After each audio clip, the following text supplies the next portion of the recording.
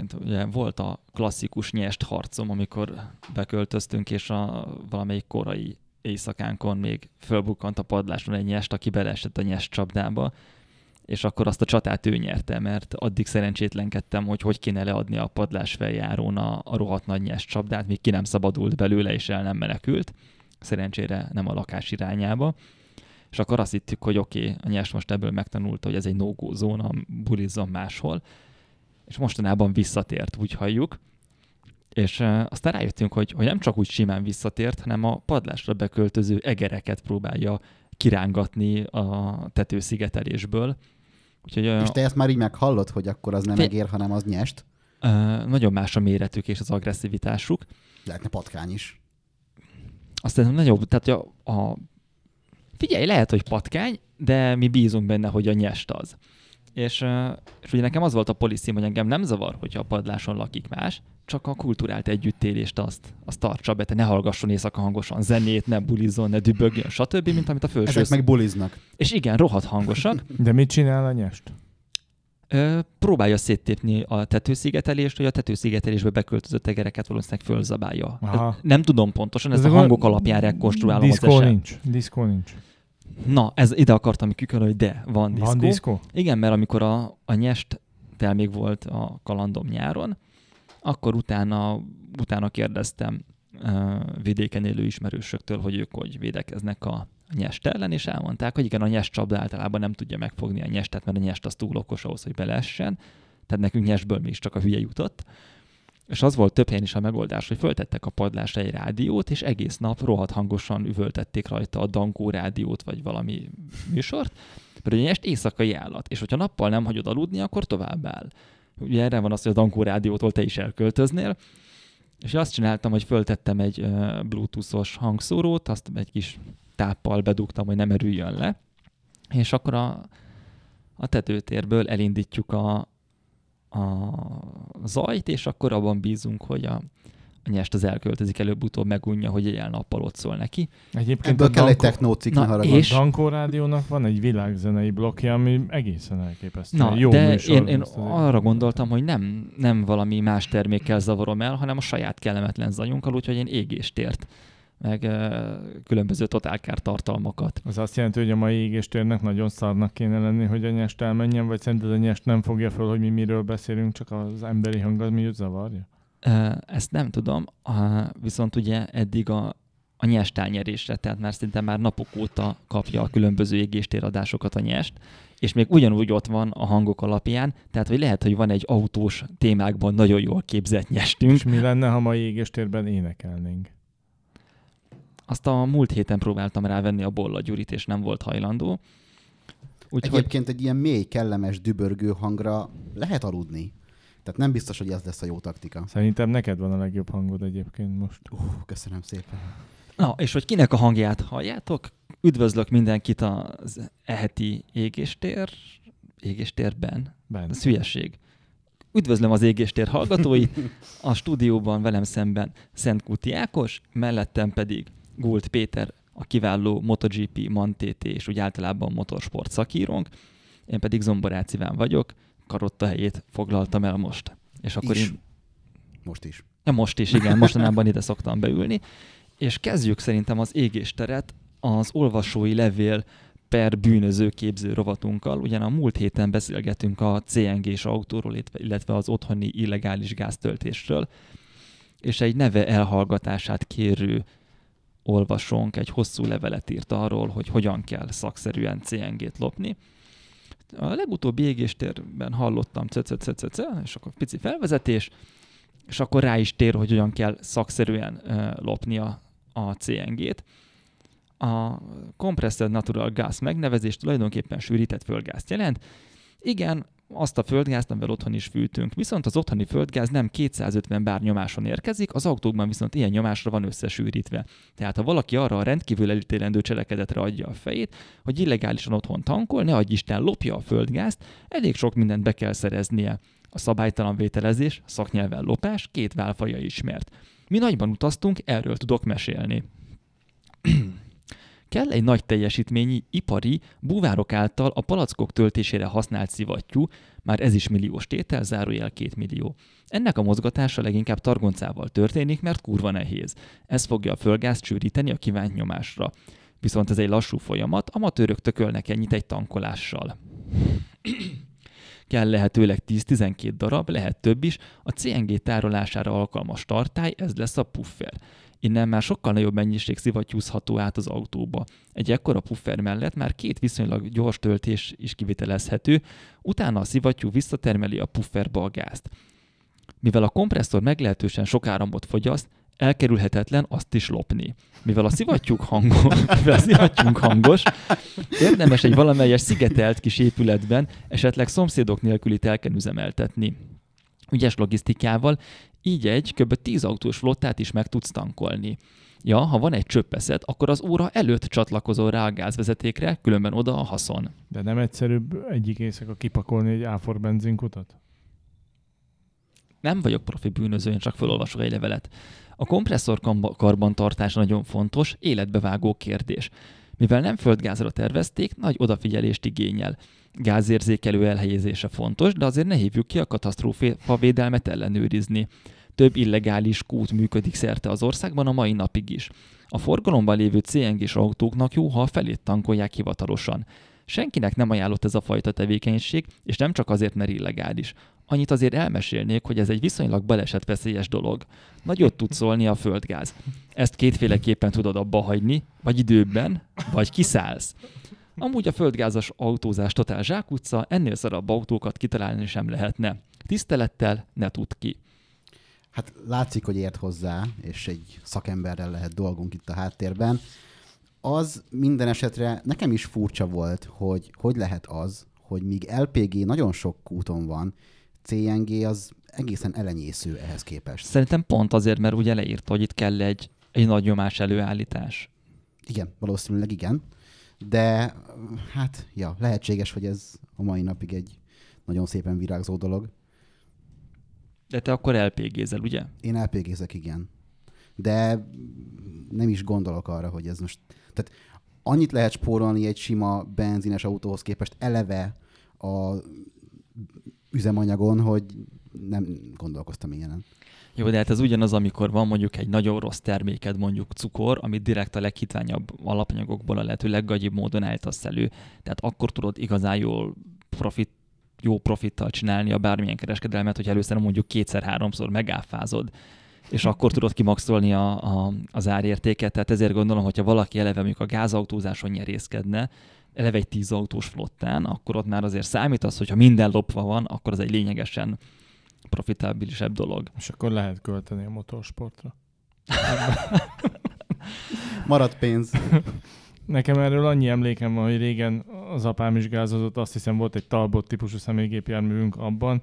Megnézted, hogy mennyi idő alatt évül el, amiről most be akarsz számolni? Igen, nem volt, tehát nem volt bűncselekmény, mert nem loptunk a benzinkútról soha palackot. Csak a szomszédunk is gázozott, mert nagyjából mindig úgy volt, hogy falun, amikor az utcába valaki elkezdi, akkor mindenki meglépi, és Vincus bácsi egy olcitba szerelte be a gáz, de ő viszont rendesen cikizett. És akkor mindig azt néztük, hogy ő cigizik, de cseréli a palackot, de hát ez régen belefért. Ez mennyire régen volt? Hát 30 éve lassan. Ja, már elévült minden. Apropó, hogyha már elévülés meg Gold, ugye volt neked a fotókiállításod, mikor is csináltad azt a nagyon szép lakáskiállítást? December 4-én. December 4. Olyan rég volt, már azt hittem, hogy... Ó, hát már nagyon. Én írtam is egy cikket, hogy meglátogattalak téged. Igen, ott voltál. Emlékszem rád. Kúriádban. És ott ugye a Mantétés legjobb fotóidat. Ugye ott az volt az apropója az egésznek, hogy 10 éve jársz ki a Mantétére fényképezni és tudósítani. Igazából már a helyiek is a névről ismernek téged, meg ugye már ott azért megszokott arca vagy a forgatagnak, hiszen a McGuinness is már köszön neked, meg direkt oda kacsint rajt előtt. Guy Martin is elszokik veled egy pásztorórára interjút adni. A tranzit hátuljában. Még mindenki a róla szóló filmet nézi. És összeszedtél erről egy halomképet, és azt mondtad, hogy ennek lesz egy második fordulója. Olyan nagyon szerencsés helyzetben vagyunk, mindannyian, azt gondolom egyébként, hogy az újság is, hogy felfigyeltek a kiállításra, és megkerestek. Szabad mondani, hogy ki? Különben hogy promózzuk, hogy ott lehet megnézni ezeket a képeket? Megkerestek a régi barátaink a Fullgáztól, hogy szeretnék átmenekíteni a kiállítást és egy kicsit fölturbózni. Úgyhogy a februári dátum, amit először beharangoztam nektek fű alatt, az elévülni látszik, mert a tulajdonos nem tartózkodik Magyarországon abban az időben. Áttettük március 6-ára, úgyhogy egy nőnapi rendezvény lesz. Németh Tamás séf fog valószínűleg főzni, vacsorát készít közben, és akkor ez egy ilyen vacsorával egybekötött kiállítás lesz, ahol Mit kell tenni ahhoz, hogy mondjuk egy égéstér hallgató oda bejusson? Kérdeztem a héten az illetékeseket, és elvileg semmit, tehát nyitott lesz a rendezvény, meghirdetik, és el lehet jönni bátran. Nem tudom, én azt hiszem, hogy alapvetően a Fullgáz fogja promotálni a saját Facebook oldalán, de majd én is meg fogom osztani. Meg hát mi is meg fogjuk osztani, hiszen végül is a Gulda mi kutyánk kölyke. Igen. És ami még nagyon fontos, hogy a BMW Magyarország is beállt az esemény mögé, úgyhogy még ő is megszponzorálja. Ennek köszönhetően valószínű, hogy olyan képek is lesznek majd kiállítva, amik az én kiállításomon még nem. Tehát bővülni fog a tartalom. Hoppá! De azok, tehát amikor te a saját lakáskiállításodra válogattad a képeket, akkor ugye az összes legjobb képet betetted, Nem. és itt csak a resztivel lesz kiegészítve, vagy olyanok? Hát de ezt most tényleg döntsük már el, hogy... Nem, hát nehéz volt a választás eleve, igazából... Miért nincs elég falad otthon, hogy arra kitedjél még 5 képet? Hát nem, inkább a nyomtatási költség volt az, ami határt szabott az én ambícióimnak, hogy mindenképp Hahnemüller papírra, zsikli eljárással készült művésznyomat volt, úgyhogy igazából ezt a szintet próbáljuk tartani most is, minden nyomat művésznyomat lesz, és ezek a képek lesznek kiállítva a Fullgáznál bővített tartalomba. Tehát a kiállításnak a megmaradt anyaga, amik nem keltek el, azokat átvisszük, és akkor még egy pár képet pluszban nyomtatunk. A BMW-nek hála valószínűleg, hogy BMW súlyos lesz egy kicsit az esemény. Emiatt a Fullgáznak a hátsó traktusában kerül az esemény megrendezésre. Hát nem a Ducati szalonban, ha jól tudom. Még ott a BMW szalont sem rejtegetik, mondjuk úgy. Nem, nincs annyira szégyenkezni való, és az étteremben lesz egyébként meg a Mantétén azért valaha értek el Ducatival eredményt? Értek. Hát, mert ugye a BMW azért kb. Hát minden évben az egyik, Mantéti, sőt a legesélyesebb motor, de a Ducati... Hát amióta visszatértek, de hát a Ducati, a Mantéti legikonikusabb győzelme egy BMW-vel történt. Vagy egy Ducatival történt, bocsánat. Melyik? Hát Mike Harewood visszatérése a 900-as. Hát de az mikor volt? Hát ez a töri óra, hát fekete-fehér képek vannak csak arról. Attól az még a legnagyobb győzelem. Jó, csak aztán a 90-es években a Ducati az összes Superbike VB-t kb. Megnyerte. Hát a 90-es években, de ezzel a régi típusú Ducatival ez volt az első olyan nagy eredménye gyakorlatilag a gyárnak, amikor visszatértek. Hát volt a Paul Smartnak a legendás imolai győzelme, és akkor utána meg jött a Mike Harewoodnak. Jó, csak volt egy 916. Igen, hát igen, az de meg összesen érted aztán akkor így mondom, hogy az új modellekkel nem volt maradandó eredmény. A Michael Ratterman Ducatival, meg Lee Johnston bemutatkozása volt egy Superstockban, egy Panigale-val, még a V2-es Panigale-val. Paul Birdöt szokták cseszegetni a Ducatinak a brit Superbike gyári Ducati csapatának csapatvezetőjét, akiről már ugye sokszor beszéltünk, tehát nem megyünk végig újra a történelmi órán. Paul Birdöt szokták kérdezni, hogy a Mantitin miért nem Ducatival indulnak, és ő mindig azt a választ adta, mert hogy az olaszok nem akarnak olyan szinten beleállni a technikai... Miért a Paul Birdék mivel indulnak a TT-n? Hát a Paul Birdék a TT-n eddig akkor indultak, amikor a brit Superbike bajnokságban se Ducatival mentek. De akkor mivel mentek? Kawasaki volt utoljára, ha jól emlékszem. Tényleg, hát nem a Paul Bird, amikor még Kawasakizott, és még akkor talán még VB-zett is, nem? Akkor bukott meg kábítószer csempészettel? Úgy bukott meg, de utoljára Kawasakival akkor ment a Paul Bird, amikor az Ian Hutchinson volt a versenyzője, és a zöld Kawasaki, és... Ez milyen meglepő, na hát... Az EX10. Nem, az a mérges zöld. British Racing Green, úgy mondom, British Racing Green Kawasaki volt. És a lényeg az, hogy Shaky Byrne lett abban az évben, azt hiszem, a brit bajnok. Szóval ez volt a paralel, hogy Byrne ment az angol bajnokságba, az Ian Hutchinson meg a TT-n, de most lehet, hogy rosszat mondok. A lényeg, hogy Borgo Panigale-ba elutasították mindig azt a fajta kérést, hogy Ducatival szeretnének indulni a TT-n, mert azt mondták, hogy túl magas lenne a költség, és nem szeretnének annyi pótalkatrészt elküldeni, mert nem látják biztosítottnak, hogy a motor kibírja a versenytávot. Komolyan? Igen. Azt mondták, hogy ez nincs arra fölkészítve ez a motor. Tehát Ducatival mennek Endurance VB-n is. Ez után lett. Az Endurance VB az utána lett.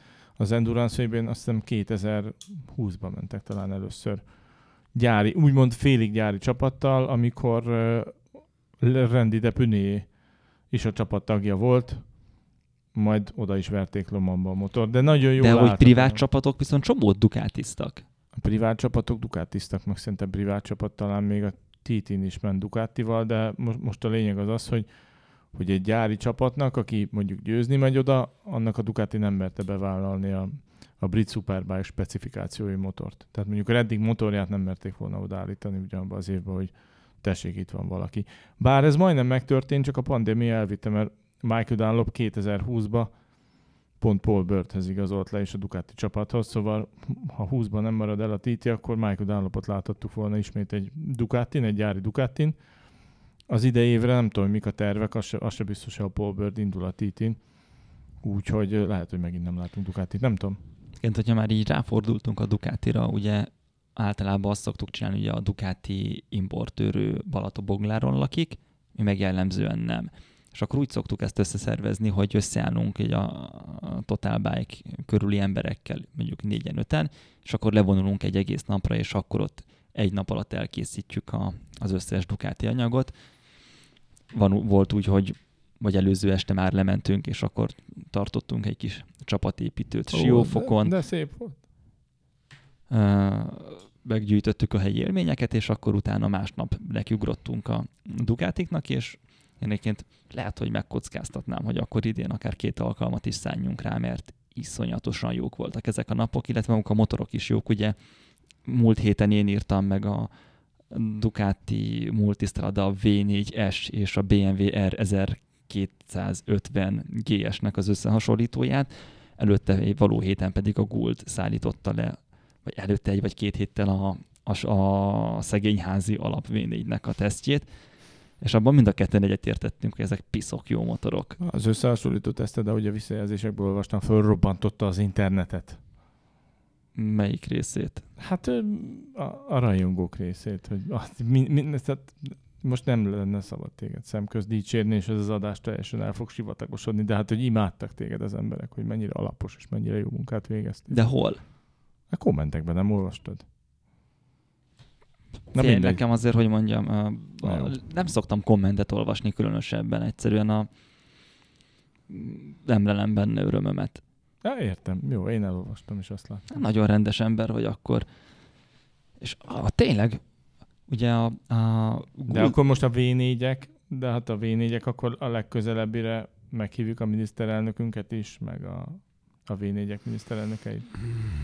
Ma egész nap nagyon szarszó vicceket hallgattam a szerkesztőségben, mert a hátam mögött az Anti meg az Elvis ezeket dobálták, mint hogyha verseny lenne, és az életük múlna rajta. És akkor többször mondtam az Ákosnak, hogy nyugodtan üsse meg őket, én majd letanúzom. Most érkeztem el. És majd én letanúzom, hogy baleset volt, hogy én a rendőrségnek elmondom, hogy ott megcsúsztak, beütötték a fejüket, mit tudom én, tehát hogy... Munkahelyi baleset? Igen, hanyat esett a székkel, hogy megúszza, tehát én ott vállalom a hamis tanúzást, csak ne kelljen ezt az erőszakot alkalmaznom, mert nem az én stílusom. És ezek után te benyomsz egy ilyen V4-es poént. Ákos, tényleg te, mint V4 tulaj már, mint nem Ducati, hanem te Honda V4-et birtokolsz. Volt már dolgod V4-es Ducatival? Semmilyen Ducatival és semmilyen BMW-vel nem volt még dolgom. Viszonylag sok motoron ültem, de valahogy az a 2 pont kimaradt. Ez durva, a Ducati az nekem is nagyon sokáig kimaradt. Tehát hogy emlékszem, hogy előbb vezettem Bimotát, mint Ducatit. Tehát, hogy még ahhoz is előbb jutottam hozzá. Te vagy az egyetlen állat, vagy aki előbb vezetett Bimotát.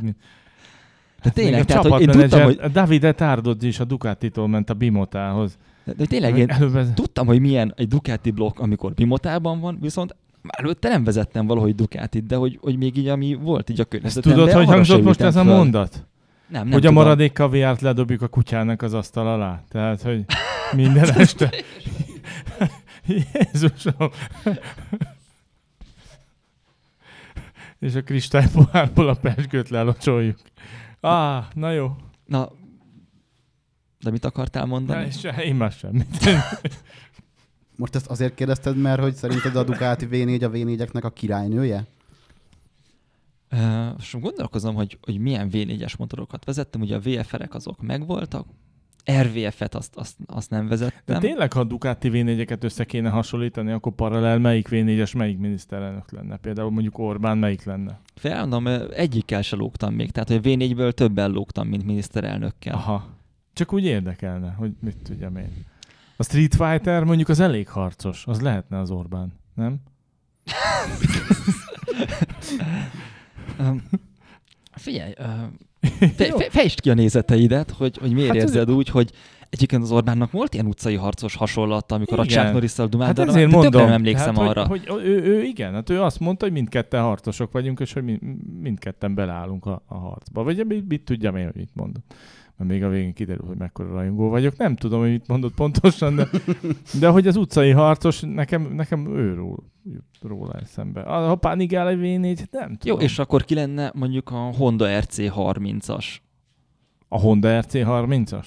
Hát ez elég harcos, azt nem tudom. Az biztos egy leköszönő miniszterelnök. Nem tudom, Antal József, mit tudjam. Mondom, tehát, hogy ebből a beszélgetés... Hát vagy a Megyesi, vagy én az ehhez Antal. nem tudok hozzátenni. Legyen a Megyesi az RC30. De most benyöksz neveket tök összefüggés nélkül, hogy akkor legyen az, de nem kiosztani kell, itt azt vetetted fel, hogy akkor találjunk valami párhuzamot. Én rohadtul nem tudok semmilyen párhuzamot, én ezeket a V4-eket legfeljebb egymás között tudom elhelyezni. Aha. De az, hogy erőltetetten rákössen. De ezért nem akarom én se tovább. Akkor a tökömért hozott szóba. Csak kíváncsi voltam a véleményedre, hogy te mit gondolsz erről. Hát az, hogy hülye vagy. És mit gondoljak erről. Én azt akartam ebből ugye általában a V4-ekből kihozni, hogy piszok módon szerettem az összes V4-es motort, amivel dolgom volt. Talán egyet kevésbé az a VFR 1200F volt. Azzal sem volt, hogy különösebb bajom, azt unalmasra csinálta meg a Honda ott sajnos. A blokk az tök jó volt, azért azt a 170 lóerőt sem mondaná senki kevésnek, de valahogy az a motor ilyen lustán mozgott már, mint futóműből, meg vázból. Ilyen nagyon kidöntött villaszöge volt. Gondolom azért, hogy a stabilitást megtalálja, de olyan nehézkesen mozgott. Tehát, hogy még egy Hayabusa is szerintem de egyébként ügyesebben. Egyik VFR se volt egy ilyen fickós, dobálós motor, nem? Például nekem amilyen nagyon jó VFR élményem, az a Cross Runner volt például. Aha, az már az újabb, igen. De hát ugye az egy nem sportmotor, vagy nem is sportúra, hanem az olyan crossover volt. De azon azt éreztem, hogy az egy nagyon kellemes, nagyon sokoldalú, de semmelyik irányban nem túltolt motor. Nem is tudom már, kire akartam egyet rámelegíteni, hogy vegyen egy olyat, mert az milyen tök jó lesz. De hogy azt bármikor támogatom. Tehát, hogyha már a politikusaidat szóba hoztad, Guld, tudod, melyik politikusnak volt crossrunnerje? Na. Tudom. Bár eszembe jutna. Szóval Mesterházinak. Mesterházinak? Nem, szerintem. Csap fel a laptopot és nézz utána, én rászavaznék, hogy nem úgy, eszem ágában nem jutna rászavazni, úgy, de nem, hogy rátippelnék, hát, hogy ennyi. Belevittem. De neki nem Ducatia volt? Ducati a Mesterház. Nem.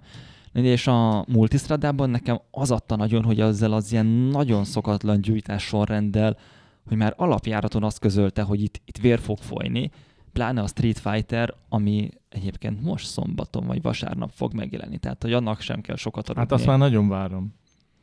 Mint ahogy Bálint Matyi bácsi mondta, a Street Fighter tesztet jobban várom, mint Alika az idegeneket. Alika volt a kutyája. Erről a motorról beszélünk? Igen. Ez egy Street Fighter? Nem, ez a Crossrunner. Ja, Crossrunner. És ez a Mesterházi rajta? Elvileg igen. Ne csináld. Hát megmondtam. De, ki az a Bálint Matyi bácsi? Hát én tudom, de hogy a hallgatók is tudják. A is a Bálint Matyi bácsi. Tehát ez egy idős bácsi, aki mindig megveszi igen. a legújabb top Ducati sportmotort igen. mindig, amikor kijön. Ez egy nagyon jó kép. Be kéne tenni a posztba. Ó, tényleg. Fú, oké, ezt küld át, és akkor Átküldöm. berakjuk a... Bukó nélkül. Ahogy kell. Mintha Vanilla Ice lenne, nem? A sárga GSX szeret. Ice baby. Ezt a fotót nem te csináltad? Ugye neked a mániád azt, hogy embereket motoron bukósisak nélkül fotózni. Kikérem magamnak. Ha ezt a képet én csinálom, letöröm mind a két kezem. De hogy te ezzel már többször előálltál nekem, meg sőt, valami olasz magazinnak fotóztál is. Az olasz magazin direkt így kérte. Hogy nehogy legyen bukós csak az embereken? Igen. Öntörvényű. Sőt, te még a Hunyalacit is sisak nélkül akartad szerintem. A Hunyalacit csak azért, mert ő elég vagány. Tehát ő pedig az angol beat kultúrának a jelentős képviselője volt a szemembe ebbe a cikkbe, és úgy éreztem, hogy a Lacinak ez bőven belefér. Nem tudom, ilyen... De azért fölvett egy bukót. Igen, hát aztán a végén nem is tudom, hogy az én nyomásomra döntöttél úgy, hogy elengeded Nem, hát azért mégiscsak ő forgalmazza az AGV-t. Ennek sőt, egyszer valakivel valami homokbuckás csapatást akartál póló rövid nadrágban, plumpa papucsban, és azt is én furtam meg. Amikor, nem. Hát amikor a Laci haverommal a Triumphnak a bobberét fotóztuk, akkor én úgy gondoltam, hogy az ilyen rövid nadrágba, deszkájzokniba. Oda egyébként szerettem volna sisakot. Ott csak a rövid nadrág meg a Hawaii mintásing volt az ötletem. Ezt furt. De ott azt a sisakba akartam. Ja, bocsánat, de ott is megfúrtam egy ilyet. Hát te már nagyon sok ilyen outfit ötletemet megfúrtad. De nem baj. Jó, ez így. Alásom a szakmai karrieredet, mondd ki nyugodtan. Nem. Szerintem most már ezt kezdett el sivatagosodni, úgyhogy ugorjunk a következő napi rendi pontra. Te azt mondtad, hogy a Moto2-ből csomóan leléptek. Hát csomóan leléptek, és elképesztő nevek. Úgyhogy, de hova léptek le? Hát Supersport VB. Hát legalábbis azok a nevek, tehát most akkor nem úgy mondom, hogy a Moto2-ből léptek le, hanem úgy mondom, hogy a Supersport VB lesz brutálisan erős az idén. Tehát már 2 éve ezen panaszkodik mindenki, hogy jaj, túl erős a moto, vagy mi a Hát jó, ha eddig túl erős volt, akkor az idei év az meg giga erős lesz, mert hogy hát csak azok, akik leléptek, tehát Nicolo Bulega lelépett. Fogalmam sincs kicsoda. Hát ő volt a VR46 Akadémiának az egyik nagy felfedezetje tök régen, de aztán kiebrudalták, és akkor most Moto2-ből átment Supersportra. Ő lesz a Ducatinak a vezérembere, az új Ducatinak, a 959-esnek. Uh-huh. Tehát a gyári csapatnál ő fog menni az Aruba Racing Teamnél. A legendás Troy Bayliss fia, Oli Bayliss átjön Európába, és a Supersport VB-n szintén szerencsét próbál egy Ducati nyergében. Mert ő eddig az Ausztrál bajnokságban ment? Ő az Ausztrál Superbike bajnokságban ment, és akkor most áttér a Supersportra. Akkor hát a másik nagy ász Lorenzo Baldassari, aki egy örök ígéretnek tűnt, és Valentino Rossi Akadémiáján nevelkedett ismét, meg annyi futamgyőzelemmel és dobogós helyezéssel Moto2-ből átvándorol a Supersport VB-re, szintén Sebestyén Peti csapattársa lesz a Juan Bros Racing Teamnél. Ó, és akkor Peti megkapott egy igazi szörnyeteget csapattársnak. Igen, Peti mi lett a régi csapattársával, az Ödendállal? Az Ödendáll elment Endurance VB-zni. De mi annyira öreg az a srác? Nem volt öreg. Igazából senki nem értette a döntést, mert hogy egy hajszál hiány bukta el a világbajnokságot, de mégis úgy döntött, hogy akkor elmegy. Igen, basszus. Nagyon erős lesz az idén az Endurance mondtam. Igen, mert hogy a Kovács Bálint, aki egy fiatal srác, ő is az Endurance VB-re megy. Hát tehát jó, most és a Bálint azért egy nagyon erős csapathoz, a lengyel Bulcsik csapathoz ment, tehát hogy ott is a helye egyébként, ugye egyébként a képességeit igen, tekintve. Mindenképpen, de hogy tényleg a Bálint egy nagyon komoly csapathoz került. Igen, csak hogy ugye az Endurance VB-nek régen az volt az image-e, hogy azok a picit kiöregedett... Fogatlan oroszlánoknak a csatatere, de hogy nem. Most ez így nagyon nem. Tehát, hogy a Superbike-ból meg a GP-ből kiöregedett arcok mennek oda, akik már nagyon okosak ahhoz, hogy be tudják osztani a még mindig jó sebességüket 12-24 órára is, ha arról van szó. És most már úgy látszik, hogy a fiatalokat is ki tudják annyira tréningezni, hogy ne robbanjon le a tökük egy óra után. Ki tudják, meg valószínű, hogy még ami nagyon fontos az, hogy tudnak annyi pénzt is adni a fiataloknak, hogy átcsábítani őket az Endurance-ra. Nagy biznisz az Endurance? Én nem tudom, hogy nagy biznisz, mert eddig mindig az volt, hogy az Endurance volt az, amire már nem maradt pénz, és hogy szinte tényleg csak így hobbiból fizetéskiegészítésnek mentek. Na de hát nem hinném, hogy mondjuk Sylvain Gintoli, a Suzuki MotoGP csapatának egyébként a tesztpilótája, aki most tavaly megnyerte a világbajnokságot a Suzuki csapattal, hogy ő fizetés kiegészítésén megy, tehát szerintem komoly pénzek vannak már az élcsapatoknál, ami azért jó, mert az Endurance mindig is ezzel küzdött, hogy elértéktelenedik, elnéptelenedik, valójában mindig csak azok mennek oda, akik már nagyon kevés pénzzel is beérik. Most ez valószínűleg az ott versenyző fiataloknak is jót tud tenni, hogy a bajnokságnak a nívója fölemelkedik. Az Endurance szakértőnk, ugye Szabó Henrik, ő szerintem izgatottan várja a szezon kezdését. Én is nagyon várom most az Endurance VB-t, mert eddig az volt, hogy jellemzően a Suzuki 8 órásra rakták össze a sztárcsapatokat. Tehát hát ott igen. Volt mindig egy ilyen sztárparádé, hogy GP meg Superbike-os arcokat odarántottak. Indult így Valentino Rossi is Suzukában, Pol Espargaro is többször ment, nem is tudom, de hogy tényleg GP is meg Johnny Raymond, tehát hogy Superbike-ból átrántott top pilótákat engedtek el olyankor a gyári csapatok Suzukában, amik jellemzően japán gyári csapatok, tehát a hazai pályán mindig oda akarták tenni a aktuális világ legjobbjait.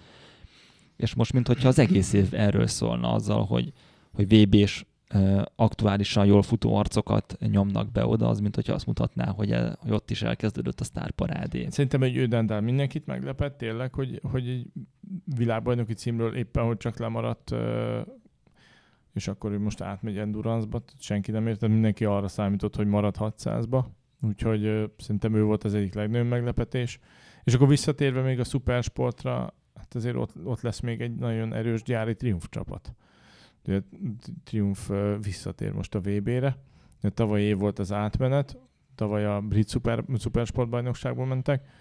A Sebestyén Peti ex-csapat főnöke viszi a gyári Triumph csapatot, és akkor most versenyzőt is cserél duplán, mert hogy az egyik gyári versenyző a Zomer lesz, ő észt, ő volt a Petinek, és igazából Petivel harcoltak sokat tavaly előtt. Hát és a másik nagy meglepetés, az is egy bombasztikus, Stefano Manzi, aki ugyancsak a Valentino Rossi akadémiából jön ki, és Tavuliában volt a bemutató. A Manzi neve onnan lehet ismerős, hogy amikor ő volt az a csávó, aki meglökte a Romano Fenattit, aki aztán átnyúlt az ő igen. fékkarjára, és abból volt egy balhé pár éve a Moto3-ban. A Manzi neve az akkor lett nekünk ismert. onnan, hogy Tolnán sok idős nénit hívnak Manci néninek, úgyhogy nem. De a Manzi egyébként innen ismerős, onnan ismerős még, hogy nagyon-nagyon jó képű, és az MV Augustával ment. És mivel az összes MV Augusta ilyen ruhafotózást ő vállalta. Basszus, egyébként megfejtettem, hogy miért megy át az Ödendál a Supersport VB-ről az Endurance VB-re. Nem, pénz. A Supersport 600-ban még mindenki befizetős pilóta. Ott még senki nem fizetésért megy. Ott az van, hogy te odamész a csapathoz, befizeted az x 100 000 eurót, és akkor odaadják a motort. És amellé még a többi szponzorod pénzéből élsz meg. Ott te fizetsz igen. Azért, hogy menjél, és nem kapsz fizetést. Sőt, a Superbike-ban is csak a jobbak kapnak fizetést, akik ott ilyen privát csapatoknál mennek a mezőny végén, azok is befizetősök. Míg hogyha jó versenyző vagy, és átmész az Endurance VB-re egy tökös gyári csapathoz, ott már nem neked kell odavinni a pénzt, hogy mehess, hanem ők adják a pénzt azért, hogy menjél. Hát, ja. Nikoló Kanepa például az úgycsászlovák barátnőjét minden héten elviszi a Maldív-szigetekre, szóval biztos, hogy jól fizet a Yamaha. És ráadásul a Kanepa az jartos, tehát hogy nem jartos, is. Igen. Tehát, hogy a Jart az technikailag egy nagyon jó gyári támogatású privát csapat. Hát csak közben nézem itt, mert tegnap készültem a mai adásra. Ugye azt tudjuk, hogy a Supersport VB-n a befizető is az olyan 450-500 000 euró körül mozog, míg a Moto2-be ugyanaz a pénz egy középszerű csapathoz 750 000. Ez egy évad? Ez egy év. Ennyit és kell az befizetni. A durva, hogy a MotoGP-ben a Moto2 még az olcsónak számít. A Moto2 a legolcsóbb, igen, azt már beszéltük. Basszus. És akkor ezért mentek át, mert az olcsóbb. Hát egyrészt, mert olcsóbb, aki meg elment a Supersportba, az meg valóban azért, mert hogy ott kap fizut. És a Moto2-ben is azért főleg befizetősök vannak. Igen. Hát valószínűleg egyébként Dominik Egerternél is, aki tavaly világbajnok lett Supersportba, tehát ment egyszer a Tenkét csapatnak, ahol hát nem tudom, hogy ő kapott-e fizetést, vagy nem, de alapvetően szerintem a bérezése az a Moto E kategóriából származott, ahol a Moto E meg ugye a MotoGP-nek az a betét kategóriája, ahol viszonylag jó nevű versenyzőket próbálnak összegyűjteni azért, hogy így népszerűsítsék az elektromos motoroknak a sorozatát. Tehát minden bizonnyal, hogy ők azért kapnak némi fizetést vagy rajpénzt azért, hogy 300 lóerős elektromos vagy 300 kilós elektromos motorokkal egyensúlyozzanak egy pályán. Egyébként most a Kanepáról jutott eszembe, hogy ő mennyire egy ilyen zsoldos, harcos típus, a Nicolò Canepa, igen. hiszen ő ment Moto-E-ben, ugye aztán 2-szer lett világbajnok Endurance VB-n, lehet. szóval aztán van neki talán 2 világbajnoki címe, de hogy ő, ahol azt mondják, hogy kapsz pénzt, hogy oda megy, és ott megy egy brutálisat. És ott nagyon jót igen, megy. Ott nagyon ebből oda a teszi szempontból magát. kicsit olyan, mint Silvian Gintoli. Tehát hogy tavaly egy csomó újságíró hogy kiszámolta a bónuszokat, és sokan arra a megállapításra jutottak, hogy Silvian Gintoli tavaly jobban keresett, mint Toprak Razgatioglu a gyári Yamaha szerződésével. De miből keresett, vagy milyen bónuszokat számoltak hogy össze? Egyszer ugye, vagy mondjuk akkor az elmúlt 2 évet, tehát egyszer kapott egy óriási bónuszt akkor, amikor a Suzuki MotoGP-be világbajnok lett a Mirrel. Tehát, hogy ő volt a fejlesztő. Aha. Igen, tehát ott kapott egy irtózatos nagy bónuszt. Utána folyamatosan kapta a fizetését a tesztelésért, meg az Endurance-ért. Az Endurance-ba világbajnokok lettek tavaly, tehát megint megkapta a bónuszt. Úgyhogy... Brit Superbike-ban viszont csak égeti a pénzt. A Brit Superbike-ban nem megy. Már ott hagyta? Ő nem. A pályanapokon van egy utcai GS-ük de ő ment a Gintoli a Brit Superbike-ban. Gintoli ment a Brit Superbike-ban. Igen, de azt mikor hagyta abba? Hát, ez már egy jó pár évvel csak hogy ő volt az a francia, akit az angolok tiszteletbeli angolnak fogadtak. Hát igen, mert angol a felesége, és az angol feleségétől azt most már van 6 gyereke, vagy nem tudom, de Angliában is lakik, Donington mellett lakik. De azt nem, hogyha a francia felesége lenne francia gyerekekkel, akkor a pályán mutatott teljesítményét azért megsüvegelik egy tiszteletbeli angol címmel. Mindenképpen, de a Brit Superbike-ból egyébként úgy viszonylag csendben kiszállt. Azt nem tudtam, föl se tűnt, annyira csendben szállt ki.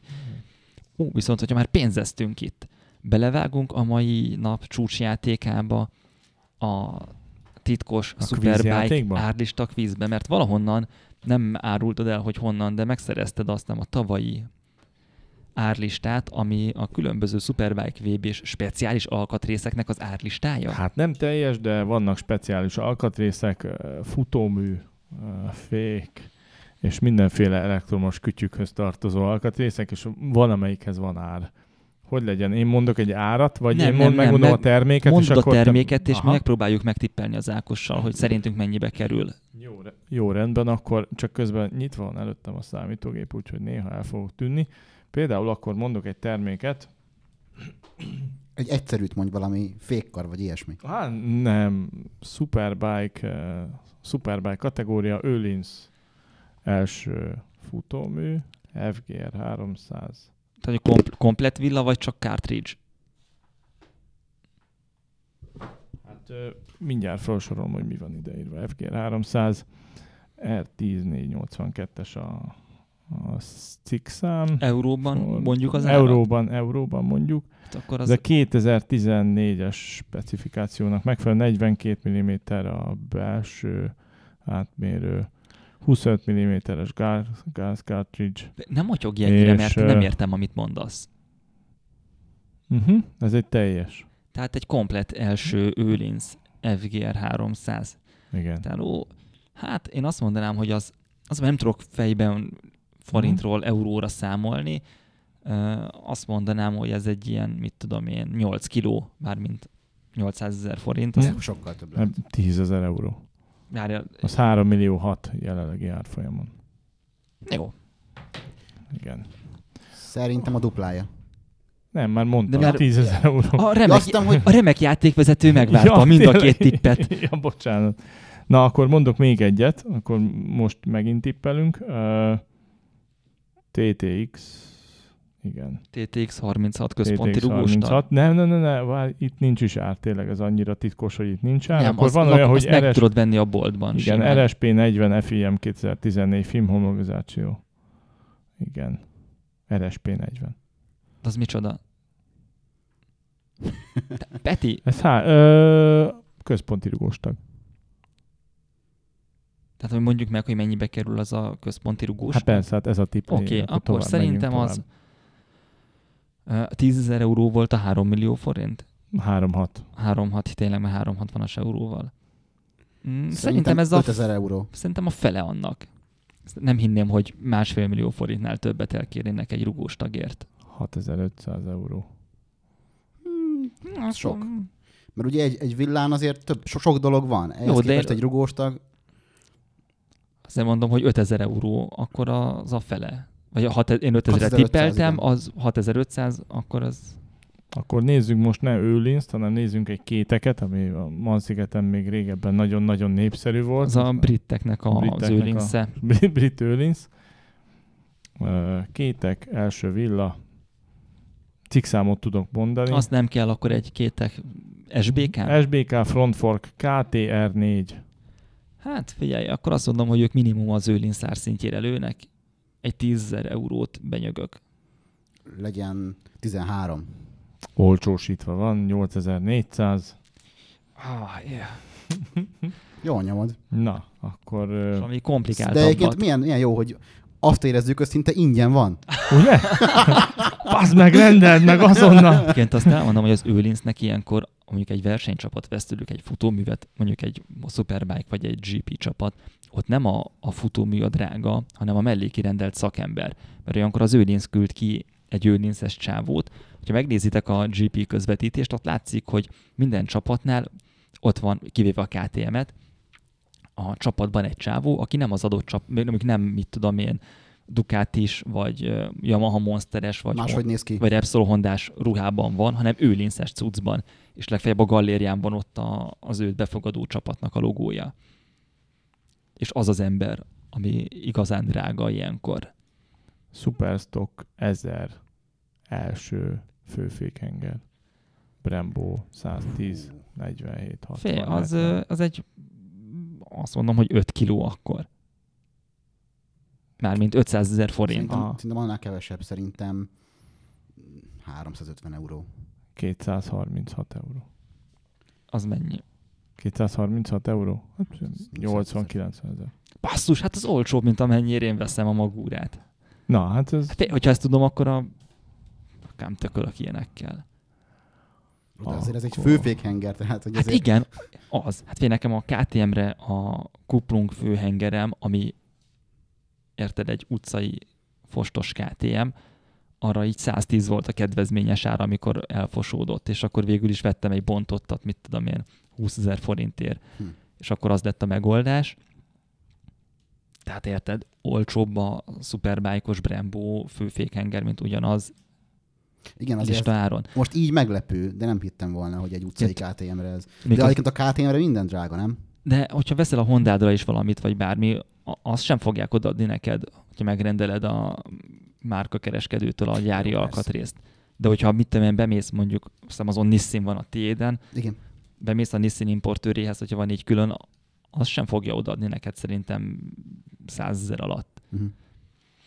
De ez olyan, hogy csomó esetben van olyan, hogy mondjuk ezt az IDM-ben, a német bajnokságban versenyző Wilbers csapatról tudjuk, ők BMW-vel mennek, és ők azért elég erős gyári támogatást élveznek.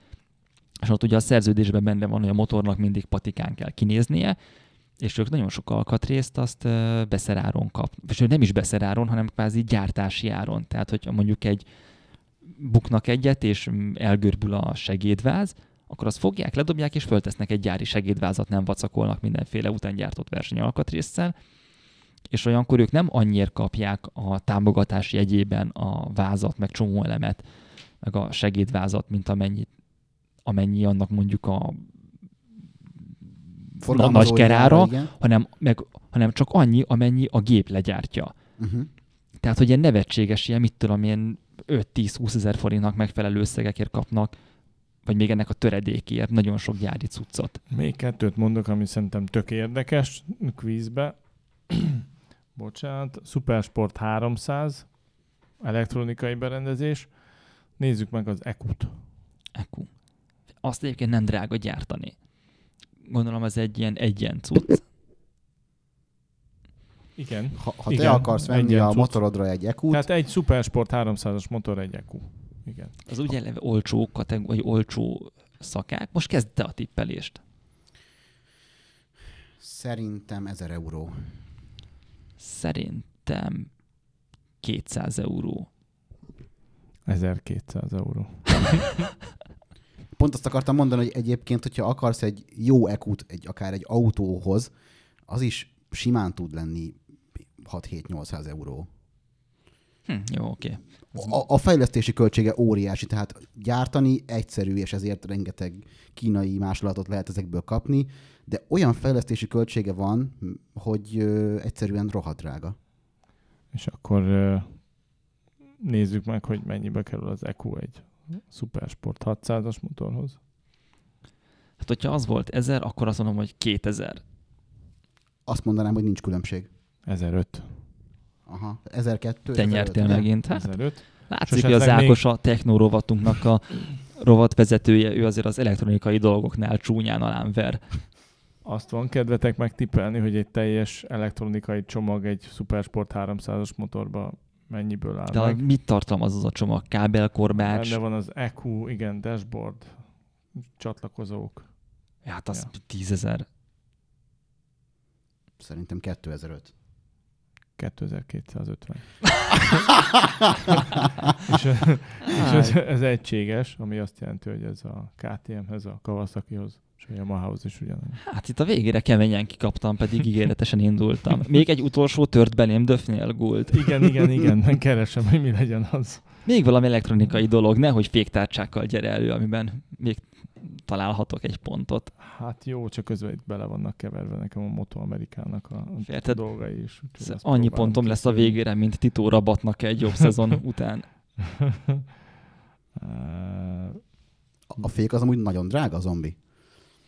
Hát a féktárcsa az utcai motorra is drága. Ja, azt tudom, de igen. utoljára elfogadható áron robogóra kaptam féktárcsát. Tényleg? Figyelj, azt mondom, hogy 15 000 forintért kapsz egy jó robogó féktárcsát, akkor azt mondod, hogy az egy jó vétel, de hogy egy motor, amit én darabja 50 és 100 000 között van, és amikor valóban erről egy dupla tárcsaféked, akkor simán kiugrik rá 3 kiló, és akkor még nem is a Panigale-dra vettél féket, hanem mondjuk a... VFR LT 46-odra, igen. Igen. Próbálok valami egyszerűbbet nézni, mert az elektronikai cuccok között azért elég durva különbségek vannak, meg elég szét vannak bontva. Tehát... De nem azt mondtad, hogy fölkészültél a mai adásra? Fölkészültem, de nem úgy néz ki. Nézd már erre a táblát. Na jó, nem mert most kikaptál. Nem nézek rá a táblázatot, hanem akkor azt mondanád, hogy akkor megcsaltam. Na, de édes vagy. Ebből nem tudok jól kijönni. Hát nem. Jó, amíg a Gult kereste, azt mondtad, hogy neked gumicsere tippekre van szükséged, Ákos, a motorkerékpárod kapcsán. Igen. Mindenféleképpen fogok rá új gumit venni a közeljövőben, mert azért már érezni is rajta, hogy nem az igazi. Csak ugye egy általánosságban felmerült kérdés, hogyha egy motor mondjuk októbertől január-februárig leereszt mondjuk a 2-1-ből mondjuk egy fél bárt, az mennyire egészséges, és olyankor simán felfújom. Semmi, szerintem az nem para még. Tehát amikor annyi idő alatt veszít egy fél bárt, az teljesen menedzselhető. Egyébként ott ugye simán lehet az, hogy mondjuk a szelep öregedett el, és ott van egy kis szivárgás. Ugye az előírás hivatalosan, hogy minden gumicserénél új szelepet kell berakni. Lehet, hogy ezt egyszer egy korábbi gumicserénél a gumis megsporolt azt a 600 forintot neked. Most emiatt van gond. Önmagában ezért én még nem kapnék a szívemhez. Továbbá a hátsó kerékben, a futó felületen áll egy facsavar, ami szépen ott dolgozik. Nyilván nem kéne kihúzni, vagy legalábbis amíg a gumisig elmegyek, addig nem. Na, ez azért speciális, mert a gumiabroncs hivatalosan nem javítható alkatrész. Ugyanúgy, mint a motorkerékpár vázra is ezt mondják, hogy az hivatalosan nem javítható.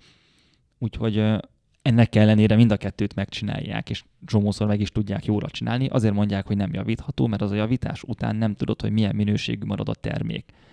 Tehát ugye az van, hogy egy váz meggörbült, és lehet, hogy visszaállított tökéletesen, attól még nem tudod, hogy ugye átment a folyás határon ott az anyag, és ugyanez van a guminál is, hogy nem tudják garantálni, hogy az a gumi az a minőségét megőrizte azzal a javítással. Egyébként tudják gombával, meg ilyen kukaccal javítani, meg megoldják, de erre az a hivatalos válasz, hogy ne csináld, mert az nem javítható alkatrész. És hogyha az a kérdésem, hogy a gumisig úgy menjek el, hogy benne van és felfújom, vagy kiveszem és meg hernyózom? Nem. Az a jó, hogyha ő csinálja, és akkor esetleg ő meg tudja mondani, hogy figyelj, ez nem, vagy azt mondja, hogy megpróbálja, de arról se fog számlát kapni, hiszen hivatalosan nem javítható elemet javítatsz. Mindenféleképpen cserélném valószínűleg, csak így erre voltam kíváncsi, hogy mindenféleképpen párban cseréltek a gumit. Hivatalosan nem kell párban cserélni. mert azt mondom, hogy hogyha belefér anyagilag, akkor cserélt párban. Az a jó, hogyha egyforma gumi van, tehát nem az, hogy hátul egy ilyen Michelin, elől egy olyan Metzeler, tehát ez is eleve. Van olyan megöregszik nyilván. Igen, meg akkor az eleje öregszik, és az se jó, hogyha az egyik old, hogyha nem szimmetrikus a motor, az jó, hogyha mind a kettőn belefér. Tehát, hogy én nem ezen spórolnék az életben. Király. Nekem ez a tanácsom. Az, hogy egyébként meg milyen gumit veszel, meg stb., az meg egyébként jó részt ízlés dolga. Igen, nekem is van egy ilyen elgondolásom, valószínűleg felől fogom megközelíteni, de nincs megalapozott szakmai háttere. Én azt szoktam mondani ilyenkor, hogy az mindig szerencsés, hogyha egy nagy ismert márkának a gumiját választod nagyjából, és akkor tudni fogod, hogy te mennyit szeretsz pályázni, túrázni, milyen arányban, és akkor annak függvényében mehetsz inkább tartós, vagy inkább nagyon jó ragadós gumit. Nyilván, hogy azt szeretsz inkább túrázni és nézelődni, akkor ne a legdurvább szemiszliket, vagy ami 5000 km alatt lepörög, mert annyira lágy. Ugyanaz meg, hogyha főleg a nyílt napokon arcoskodsz, akkor meg ne a legolcsóbb túragumit. De ez egy ilyen általános dolog, ezt neked kell érezni, hogy a testílusodhoz melyik illik.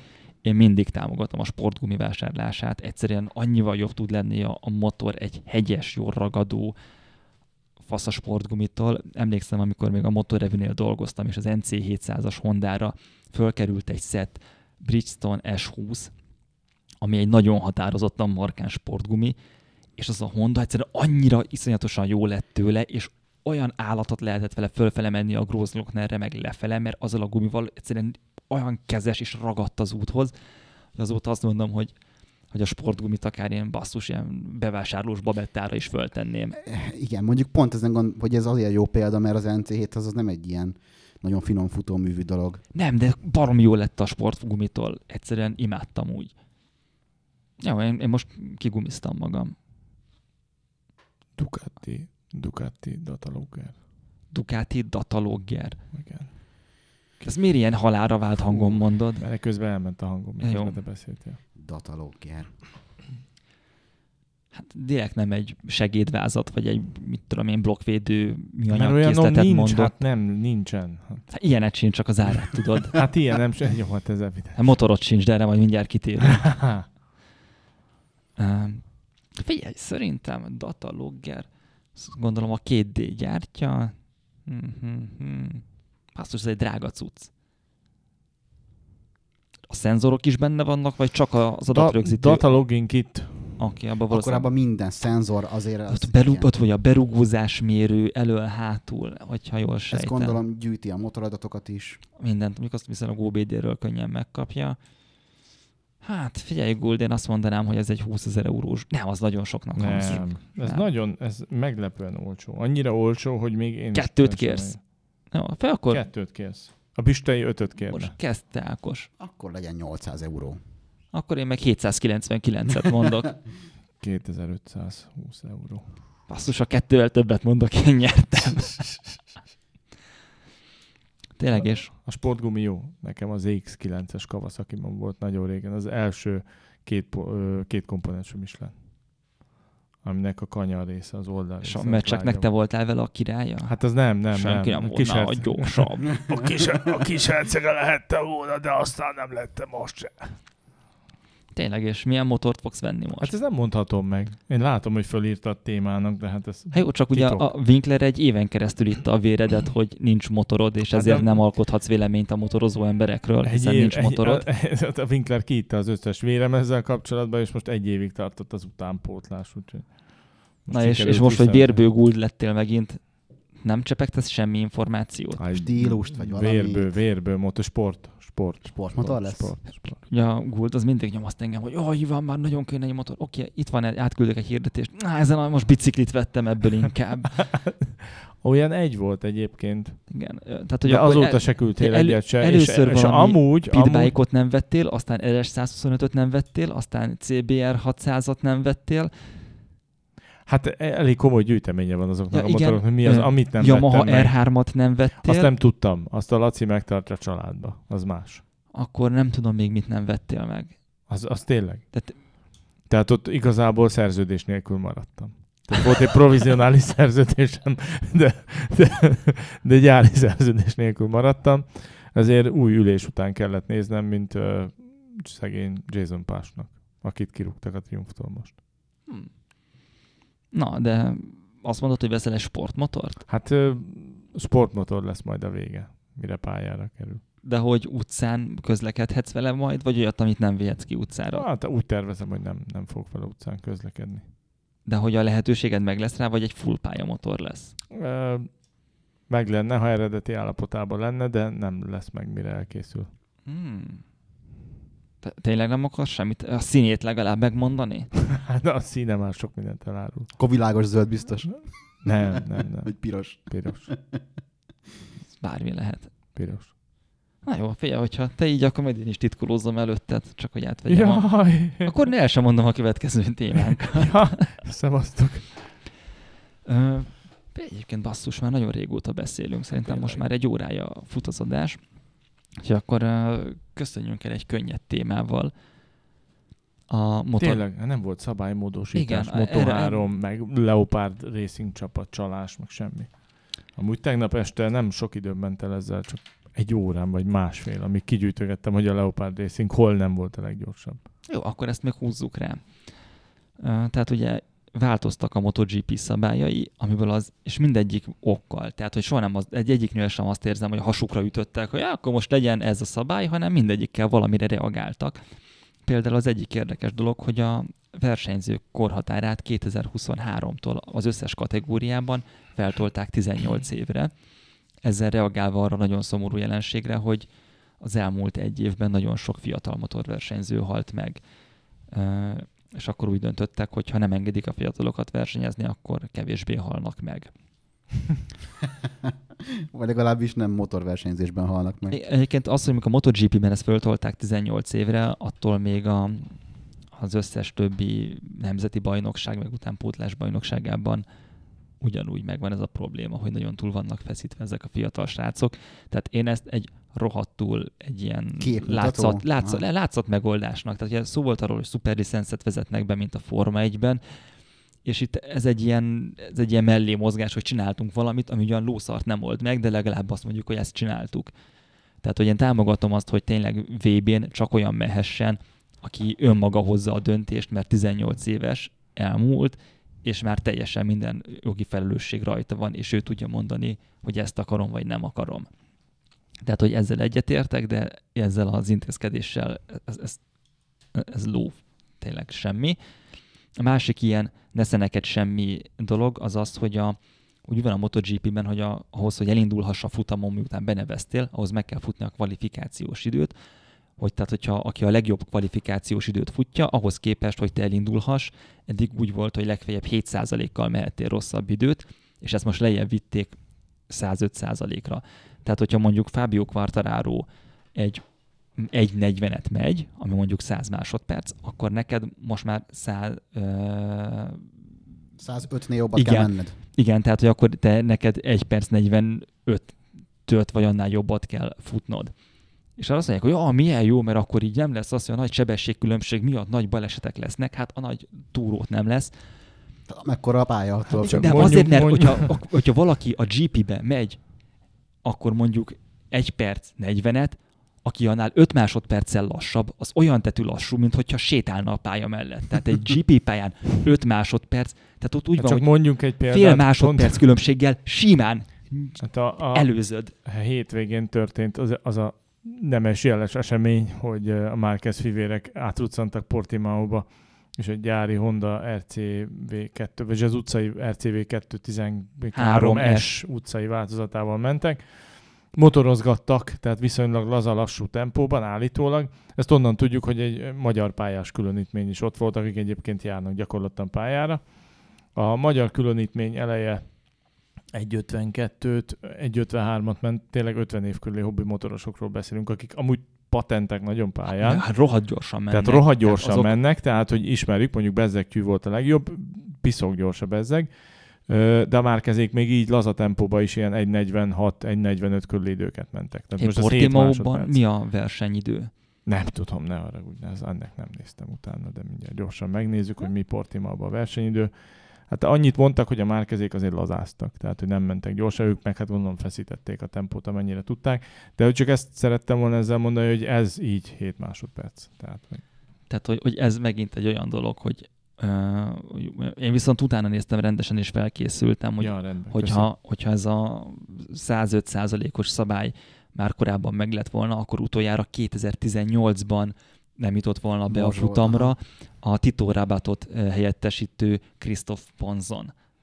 Ez semmi akkor magyarul. Tehát hát akkor... Igen, tehát hogy az elmúlt, 3 vagy 5 évvel, nem tudom mikor, utoljára egy olyan ember, akire te, aki mondjuk nem nézel folyamatosan motorversenyeket, fogalmat sincs, hogy a kihelyére beugró kicsoda volt az. És ha mondjuk azt mondanák, hogy ez mondjuk 3 másodperc, most csak így elgondolás szinten. Azon már ott lenne lemorzsolódás, akkor viszont megtörtént volna mondjuk többször is az a nagyon kellemetlen eset, hogy mondjuk egy gyári csapat fizetett pilótája nem jut el a futamra. Tehát, hogy itt az nyilván... nem ment volna át. Igen, tehát itt nyilván ez megint egy ilyen látszati intézkedés, amivel tökre nem vagyok elégedett. Viszont vannak olyan változások is. Megtaláltad egy Portimaói rendes időt? Nem tölt be a telefonom. Tehát... Jó, oké, akkor belérjük a leírásba. Viszont vannak olyanok is, hogy megengedték a nagyobb féktárcsákat. Eddig úgy volt, hogy a MotoGP-ben a legnagyobb használható első féktárcs az 340 mm átmérőjű. Utcai motoron egyébként szerintem a legnagyobb jelenleg a 330 mm gyárilag. Egyébként a Ducati használja ezeket a nagy tárcsákat leginkább. És ehhez képest most a GP-ben engedtek 1,5 centivel nagyobbat, 355 mm-t, pont azért, mert a Red Bull Ringen, ami egy gyors pálya, brutális tempókkal és féktávokkal, ott voltak csúnya balesetek, és akkor arra jutottak, hogy engedik a nagyobb tárcsát. Hát a Red Bull Ring, Motegi meg Buriram lesz, ez a 3 pálya lesz, ezen a 3 pályán fogják engedélyezni. Utána néztem alaposan. És ugye ezzel is egyrészt reagáltak arra, hogy... Pozíciós idő, bocsánat, 1.38 volt. Tehát 1.38 a pólós idő, 1.45-öket ballagtak a Márquezék, 1.45-46-ot egy utcai motorral, és aztán a magyar különítmény meg 1.52-t, tehát hogy így jó az összehasonlítás. De mondjuk a Márquez akkor saját magához képest nem fért volna bele a 107%-ba ezzel az idővel, ha jól számolom. De hogy ennyi. Ja, brutális. De igen, tehát hogy ugye visszatérve a nagyobb fékhez, tehát ezzel egyrészt erre reagáltak, hogy vannak brutálisan gyors pályák. A másik, hogy a versenymotoroknál már nagyjából mindent kimaxoltak, egyedül a fékezés nem. Tehát az elmúlt években a féktávon tudtak fejleszteni mind a csapatok, mind a versenyzők. Egyrészt a kanyarba befele fékezésnek a motorkezelési stílusán. Ennek ugye a Márquez volt az egyik nagy úttörője. Ez a láblógatás. Nem, az sokkal régebbi, az semmi, nem, itt maga, ahogy fölépíti a fékerőt és ahogy bemegy. Tudnak most már úgyis brutálisat fékezni, hogy nem lógatják a lábukat, azt a Rossi hozta be azzal, hogy a crossból elcsente, hogy már azzal befele helyezi a súlyát. A másik, ugye megjelentek ezek az aero elemek, amik iszonyatosan jó leszorító erőt tudnak termelni a motor első kerekére, amit szintén ki tudnak aknázni, illetve az új gumikban is valószínűleg jobb a fékpotenciál. Illetve tényleg azért van minden motorversenyzőnek kb. Folyamatosan olyan arm pump műtétje, mert a féktávok már olyan brutálisak, hogy az ott összeakasztja a dolgokat a testedben. Hát régen egyébként a chattering miatt volt, folyamatosan a kormányrázkódás miatt, most meg a fékerő miatt. De látszik is a versenyzők, hogy például a felsőtest, bocsánat, ez szerintem sokkal erősebb felsőteste, meg a nyak környékén, tehát már lassan olyan erős nyakuk van, mint egy Forma 1-es versenyzőnek. Igen, és hogy ebben tudnak igazából javítani, és erre is reakció, most már a motorok is jobban ki tudják használni a fékerőt, illetve az, hogyha a kisebb féktárcsa elmelegszik, és ott fölforra a fékfolyadékot, az nagyon csúnya bajokat tud okozni, és erre is megoldása a nagy tárcsa. Tehát egyrészt a motorok is gyorsabbak, vagy a köridő fog javulni ezáltal, illetve valamennyire a biztonság is. És szintén ezért engedték a Moto2-ben azt az ilyen karbonelemet, ami a féknyeregre tereli a levegőt, hogy hűtse. És a Moto2-ben ez nem volt, és ugyanígy ott is ezt behozták. És ami még egy nagyon érdekes, nekem így feltűnt, mert vannak olyanok a szabálymódosításokban például az, hogy az ilyen különböző ilyen nagysebességű kamerák és track limit szenzorokról szóló dolgok, meg hogy az ilyen balesetet szenvedő pilótáknak az elbírálása, hogy indulhat-e a következő futamon, vagy nem, ezen szigorítottak. De ennél engem sokkal jobban érdekelt az, hogy a Moto3-ban, ugye a kis kategóriában az ilyen performance partsok, tehát az ilyen teljesítménnyel összefüggő alkatrészek listájára, amit minden esetben a technical direktornak jóvá kell hagynia, azok közé bekerült a kábelköteg, az üzemanyagszivattyú és a nyomásszabály. Igen, nyomásszabályzó is bele. Igen, de hogy az üzemanyag nyomásszabályzója. Az üzemanyag nyomásszabályzó. Igen. És az olyan érthetetlenség, hogy mi, ez mi, és akkor nem tudom, hogy mennyire derült ki, vagy mennyire pletyka, de hogy ezt általában a Leopard Racing nevű csapat miatt hozták be, akiknél egyébként annak idején a Joan Mir világbajnok lett Moto3-ban, meg elég jó versenyzőket szállítottak mindig a nagyobb kategóriákhoz, és a Leopard Racing állítólag ezekkel oldotta meg, hogy a motorjuk sebessége az pofátlanul jobb legyen, mint bármelyik másik motornak, tehát az összes Leopard Racing Hondával megy, és az összes Hondánál jobban ment, és az összes KTM-nél is jobban ment az a motor. Hát kigyűjtögettem ott tavaly évben a top speedeket, vagy nagyon odafigyeltek, vagy gyakorlatilag a többiek is elképesztő nagyot léptek előre csalás tekintetében, mint ahogy a mai podcast elején a gázlopást hallhattuk, tehát hogy mindenki megtanult lopni, és mindenki megtanult csalni. De valóban, ha top speedeket nézzük, akkor a Leopard azért eredményektől függetlenül, versenyvégeredménytől függetlenül Katarba 3., 4. helyen volt ott, aztán a Katar másodikon 2. helyen volt a Foggia csapattársa, utána versenyen 2., aztán Jerezbe 3., Assenbe, Q2-be első lett, top speedbe, ha jól láttam, Silverstone-ba is első lett, Aragonba 2. Tehát kicsit kiegyensúlyozottabb lett, ennyire nem volt egyértelmű, hogy most a mezőny fölött vannak. Nem tudjuk azt, hogy amikor azt mondjuk, hogy a sebességük jobb volt, az nem egyértelmű nekem, hogy az alatt mit értünk, a végsebességet, vagy a gyorsulást. Top speedeket néztem, nyilván a gyorsulás az teljesen más. Igen, de hogy nekem, mert ugye a végsebesség az azért nagyrészt végáttétel kérdése. Hát az is, de most összefügg a gyorsulással valamennyire. Tehát minél jobban kigyorsítasz, vagy minél brutálisabban ki tudsz gyorsítani a kanyarban, annál jobb top speed, de 6 millió tényező lehet, ami miatt ez megbukik, ez az elmélet, ez egyértelmű. Igen, hogy nekem sem volt egyértelmű, hogy mit értünk ott a jó sebesség csak alatt. Pont amiatt nézegettem végig az eredményeket is, meg a top speedeket, meg a részeredményeket, hogy kíváncsi voltam, hogy tényleg annyira brutálisan jobbak-e az edzéseken. Hát de valóban akkor is ott vannak az elejében az első 5 között mondjuk, amikor a versenyen amúgy sehol. Érdekes. Jó, de lehet, hogy a versenyen azért nincsenek sehol, mert éppen telibe verte őket egy másik pilóta. Tehát a Moto3 az egy olyan ilyen full kontakt. Vagy nincs versenyrutin. Igen. De mondjuk az igaz, hogyha a statisztikát nézzük, akkor általában mindig ők voltak az egyetlen, akik Hondával konstansan akkor is ott tudtak lenni, amikor a mezőny eleje csak a GAS meg a KTM volt ott az első 5-6-ba. Basszus, gáz. Megnyerték a Dakart. Ja, Sunderland-del. Igen, de az, hogy ezt most én nem tudom, minek számoljam. Tehát ezt nevezzük a gáz első Dakar sikerének, vagy mondjuk ki, hogy az egy piros színű KTM úgy egyébként. Hát az egy piros színű KTM. Igen, de ilyenkor a KTM-nél ugyanúgy ünnepeltek, mint hogyha a narancssárga motorjuk nyert volna. Hát lehet, hogy egy sörrel kevesebbet ittak, vagy nem tudom. Ez nekem rejti, ezt már meg kell kérdeznem a KTM-esektől, hogy... Volt-e ünneplés? Ne, azt, hogy erről mit gondolnak? Hát a Sunderland biztos Mattik Hofenből kapta a fizetését ugyanúgy. Persze, hogy hát honnan máshonnan kapta volna, oké. Tehát, hogy ott...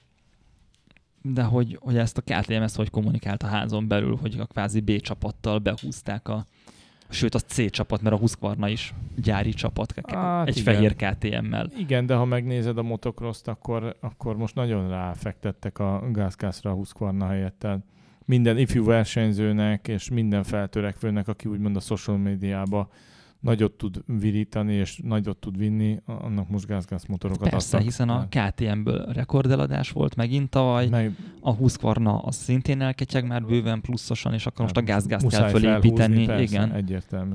És már lehet, hogy Pirer azt mondta, hogy figyelj, tök mindegy kinyer, csak a GAS legyen. És így innentől kezdve a motoreladások 50%-a náluk van, tehát igen. Igen, ez akkor oké, így végig gondoltam, hogy tényleg tök jogos, hogy a GAS-szal nyeretik meg. Azért Danilo Petrucciról emlékezzünk meg, ha akar. Tehát, hogy én sokat vitatkoztam szeretett, imádott szerzőnken Henrikkel ezzel kapcsolatban, mert hogy ilyen bukott fejszének titulált ezt az egész Dakar, de én azt gondolom, hogy Danilo Petrucci az én szememben most vált igazán hőssé. Igen, ugye Danilo Petrucci volt az a motorversenyző, aki miután a Ducatinál kirakták a szűrét, akkor a KTM befogadta, és ott egy év után onnan is kirakták a szűrét, és akkor 2 szerződés volt előtte, vagy elmegy a KTM-mel a Dakarra, vagy elmegy Amerikába a Ducatizni. És akkor a Henrik mondta azt, hogy a Petrucci hülye, hogy a Dakart választotta, mert a Moto Amerikában ő mennyire szénné nyerni és szénné kereste magát. Én óvatos voltam, mert hogyha a Petrucci és a menedzsmentje azt mondja, hogy azért próbáljuk meg azt a Dakart, akkor lehet, hogy nem teljesen hülyék. És hogy a Petrucci azt a történelmi dolgot összehozta, hogy ő az első ember a világon, aki nyert MotoGP futamot és Dakar rally szakaszt. Ráadásul ezt nem csak az élet első Dakarján, hanem az élet első rally versenyén. Tehát Danilo Petrucci innentől kezdve a kétkerekű motorsport Michel Vaillant. De hogy tényleg egy ilyen gigantikus eredmény ez. Ez óriási eredmény. És ahhoz képest meg egyébként így tényleg úgy sokan lemondtak róla. És azt mondom, hogy Petrucci már csak azért is jól döntött, mert hogy elmegy Amerikába, az olyan, mint amikor egy top BL bajnok csapattól elmész Szaúd-Arábiába levezetni.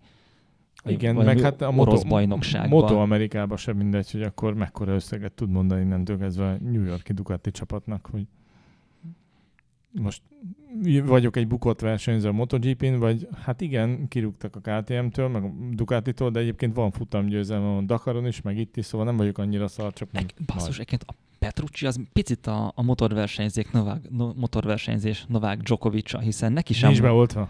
Nem, hát ugye az volt, hogy csinált egy pozitív Covid-tesztet, és akkor úgy nézett ki, hogy nem indulhat a Dakaron emiatt. Ja, Petrucci is csinált egy pozitívat. Nem, ezt a Petrucci csinálta. Ja, igen. És akkor utána, hogy 2 nappal került, hogy mégsem covidos, mégis mehet. Hát igen, csak amit sikerült elintézni a sivatagba, azt az ausztrál kormánynál nem.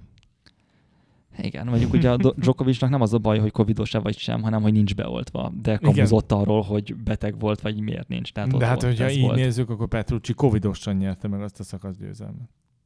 Vagy nem tudjuk hogyan, de... Hát azért, na. Igen, és aztán végül is ki is esett. Vagy... Hát nem, végig ment. Összetörte magát egy párszor, mert aztán fölcsapódott valami kő, mert elsőnek indították el az egyik szakaszon, ott állítólag, aki a Dakaron elsőnek indítanak el motorost, mindig az jár legszarabbul. Mert hát igen, az, hogy aki az előző napot megnyeri, másnap ő indul először. Valamilyen öklömnyi szikla nekiverődött az alkarjának, meg az oldalának, meg a sisaknak, meg el is esett.